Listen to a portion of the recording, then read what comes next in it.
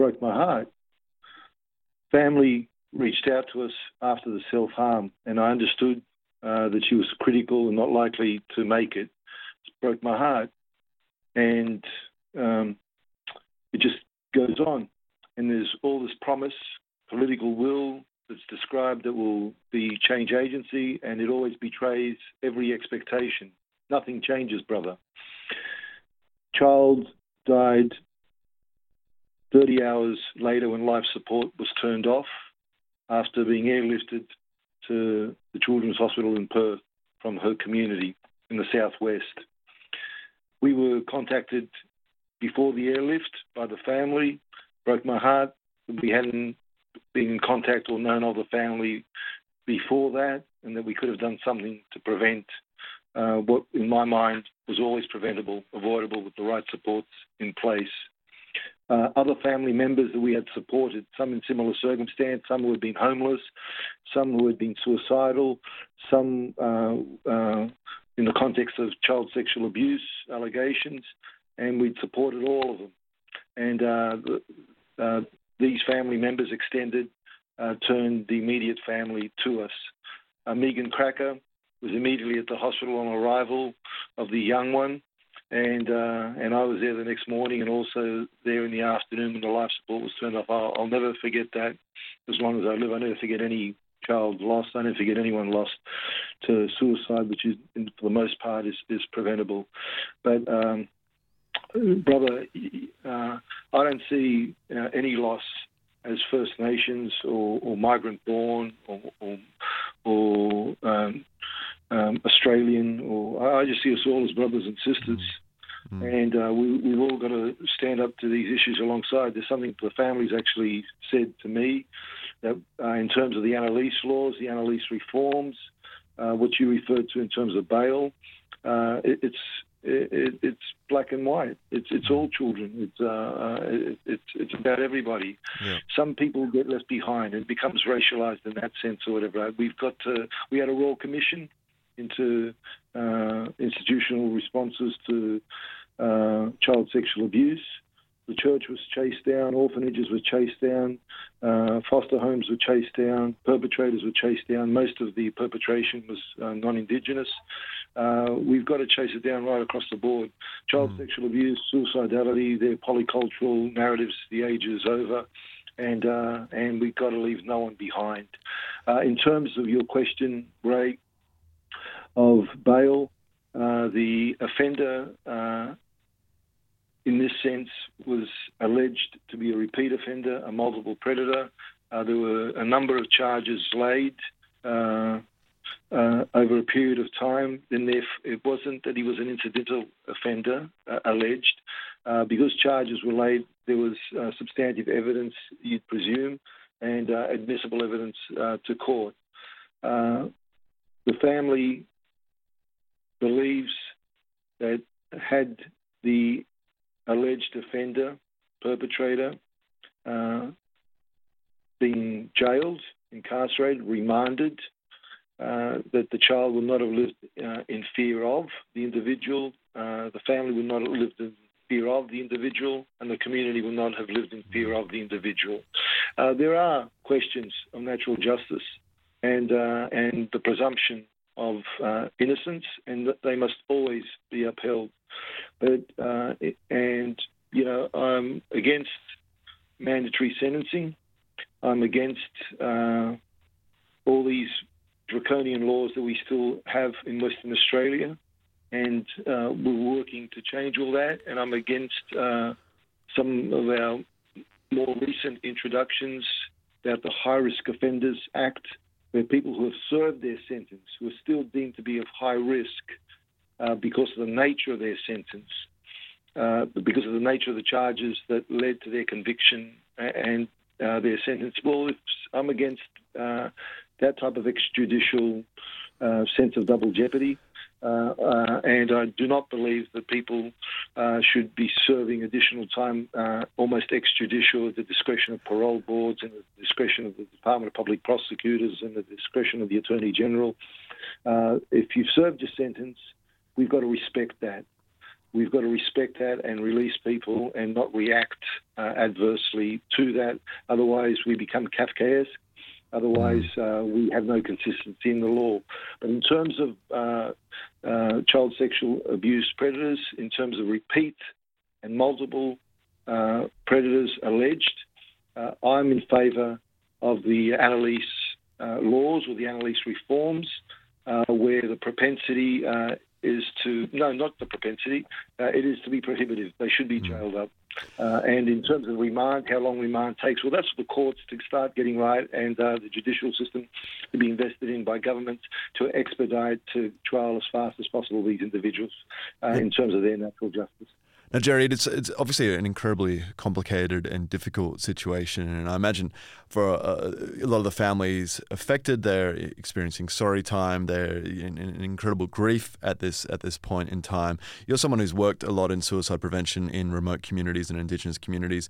Now, you're saying of course, there are changes in these Annalise reforms that, in part, you and others are supporting, particularly around these sort of changes to the bail and for repeat offenders and so forth. But it is a very complicated issue, and there are so many factors, so much underprivilege, and of course the state will respond with sort of more policing, more incarceration. But of course, as we know, Aboriginal deaths in custody and so forth, policing has never been a great solution for Indigenous communities, and just this constant overrepresentation of people in the prison system and suicides within the prison system, particularly for our Aboriginal brothers and sisters. It's a huge and complex question. The state government have made some, moves by investing $10 million to this region-by-region suicide prevention plan. But I guess, without, without getting too much into it, I was just going to say, what sort of holistic approach can we have to suicide prevention in these communities? And is it straightforward, or does it have to be multifaceted? It is straightforward. It isn't complex. What's complex is the political will. What's complex is, yes, exactly that, the political will. You referred to a $10 million investment by government. If only that $10 million investment was in suicide prevention, that's $10 million over 5 years, over 7 regions. So then, therefore, it's about $300,000 per region in Western Australia per year. That's not much of an investment. And that's $10 million to consult the communities to come back with solutions in those 5 years or whatever, how to nuance, how to best resource suicide prevention in their communities. And I'm against further consultation. We've had 30 years of uninterrupted consultation and discussions in the discursive. We've got to start investing every last cent, every cent in every dollar in suicide prevention. I'd rather see that $10 million be spent in a service or services. Let's actually have a 1-800 number that people can call, or a 1-300 people can call First Nations, a dedicated First Nations Indigenous suicide prevention service. There's none of that. What service do you call in Western Australia if you're a First Nations person and you want support? Not everybody turns to Lifeline. And no offence to Lifeline, but Lifeline isn't suicide prevention. Lifeline is someone talking to you on the phone. And the Are You OK stuff, we want people to speak out. Well, okay, they're speaking out, but who do they reach out to? And who's going to reach back to them?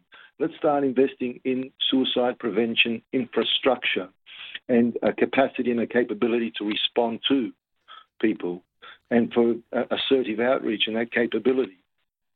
The majority of First Nations suicidality is in sync with all suicidality in the country. Socioeconomic stresses are a cesspool, particularly if you're living below the poverty line, for pronounced negative behaviours and suicidality. And First Nations people, well, I've spent a decade immersed in First Nations suicidality and across the board in all Australians. But First Nations suicidality, I understand it this way. Nearly 100% of the suicides of First Nations people are of people living below the poverty line, 17% of Australians live below the poverty line. More than 40% of First Nations people live below the poverty line, with another 20% in proximity to it. In Western Australia, 60% of First Nations people live below the poverty line. In the Northern Territory, it's 75% that live below the poverty line. We've got to address the poverty. That's one narrative. But then there are layers. Poverty, and the more crushing that poverty gets, the higher the rates of suicidality, the higher the acute vulnerabilities and the rates of other aberrant behaviour. And for instance, we've seen what's actually happened in the last week, but these stories are not new. They're more of the same. We've had a Royal Commission into the Kimberley children, and that was February of last year that the report came back from the Commissioner, from the Coroner. Nothing's changed. We were there 10 years ago with the Hope Inquiry. Then we had the Fogliani Inquiry 10 years later, last year. We'll be back here again in 10 years' time because the political will is not investing in reducing the poverty in these communities, in upgrading communities with their infrastructure, and also in the urban masses. In the urban masses, we have the most significant proportion of First Nations people living in public housing and social housing. That's where our poorest Australians, after the homeless, live, and we don't address the issues even in our urban masses. It gets worse in the regional communities, and it gets worse in the very remote communities. Sorry, just finally, Jerry, I guess if we talk about that political will, we have seen, I guess, some forms of sort of social movement around issues of, well, at least, First Nations deaths in custody and so forth, particularly around the sort of Black Lives Matter protests that came to Australia. And we have seen, people out on the street demanding, racial equality and justice here in Perth. But it doesn't seem to have necessarily translated to a social movement that's been able to put adequate pressure on both the Labor Party, the Liberals, and even the Greens to really implement this stuff. As you said there, that $10 million isn't going to actually addressing the underlying economic causes. Of course, not even post, we're still in the grips of the COVID-19 pandemic, but we're heading and are already beginning to feel the effects of one of the worst recessions in our history. That's obviously just going to make for much worse situations for not only Indigenous people, but all people here in WA and Australia around issues of homelessness and impoverishment. Where do you see, I guess, going forward, the possibility of social movements and grassroots activism trying to address the situation, both in urban centres and also regionally? It's our greatest hope. It's not the least. It's our greatest hope. It's the only way we're going to galvanise any flicker of political will. And I've worked across social justice movement in many layers, in many different sectors, in education, in homelessness, in housing, in health, in suicidality, in the refugee movement. And wherever we've actually got change, it's because of the cultural shift, and that comes through advocacy, and advocacy leads to arbitration, and arbitration leads to mitigation and negotiation, genuine negotiation, not born of consultation, but born of public advocacy. I look at this family, and this analogy goes to the greater context of what you described, brother. Where would they have been? I thought of this many times. Where would they be right now, an impoverished family without mobility and agency, had they not reached out, had they not been supported by other families to reach out to Megan Cracker and myself? And this isn't to talk ourselves up. There are many like us as advocates in addition to the work that we do. But had their agency not been taken out through the media, this family would be stranded. This family would be unsupported to the extent that it is being supported right now, to the galvanising of the care coordination that is evident at this time. It may be that this family would have had another suicide, as suicidality is part of its wider context. It isn't limited to this one incident. It may be that the other children and one of the younger children would have been removed from the family. It may be that this mother who is houseless would be homeless right now. All these realities are not now the case. The family's steadfast, solid together, being supported in transitional accommodation and on its way to long-term housing, all the things that should have been done before. Why? Because there's been this advocacy. Their voice has been garnered. They asked for voice. They asked for support. They asked to get their stories out, and we help facilitate that. And the Black Lives Movement has done exactly that. There have been little wins along the way. It's incremental. We want more than the incremental. We want unmet need inroaded, not unmet need always outstripping the ways forward. But without the media, without the public advocacy, without these stories being told, without a multitude of voices, we're not going to get anywhere. We're not going to get anywhere, nowhere fast. And that's our only hope, our greatest hope, and that's when other individuals behind the scenes can actually pressure governments, arbitrate, galvanize, and secure what can. The promise of everything that should be is a hard ask. I've got legislation across the line. I've got reforms across the line. Others have got similarly so. There are many courageous warriors who do similarly so. There are many of us across the board. But the unmet need is still not being inroaded. There is a long way to go. But all I can say is the advocacy, the voices, the multitude of those voices must never be diminished. The family wanted to speak out. Most families want to speak out. We should be encouraging every voice to speak out and tell its story, because it's only with these linear stories that we're getting some difference.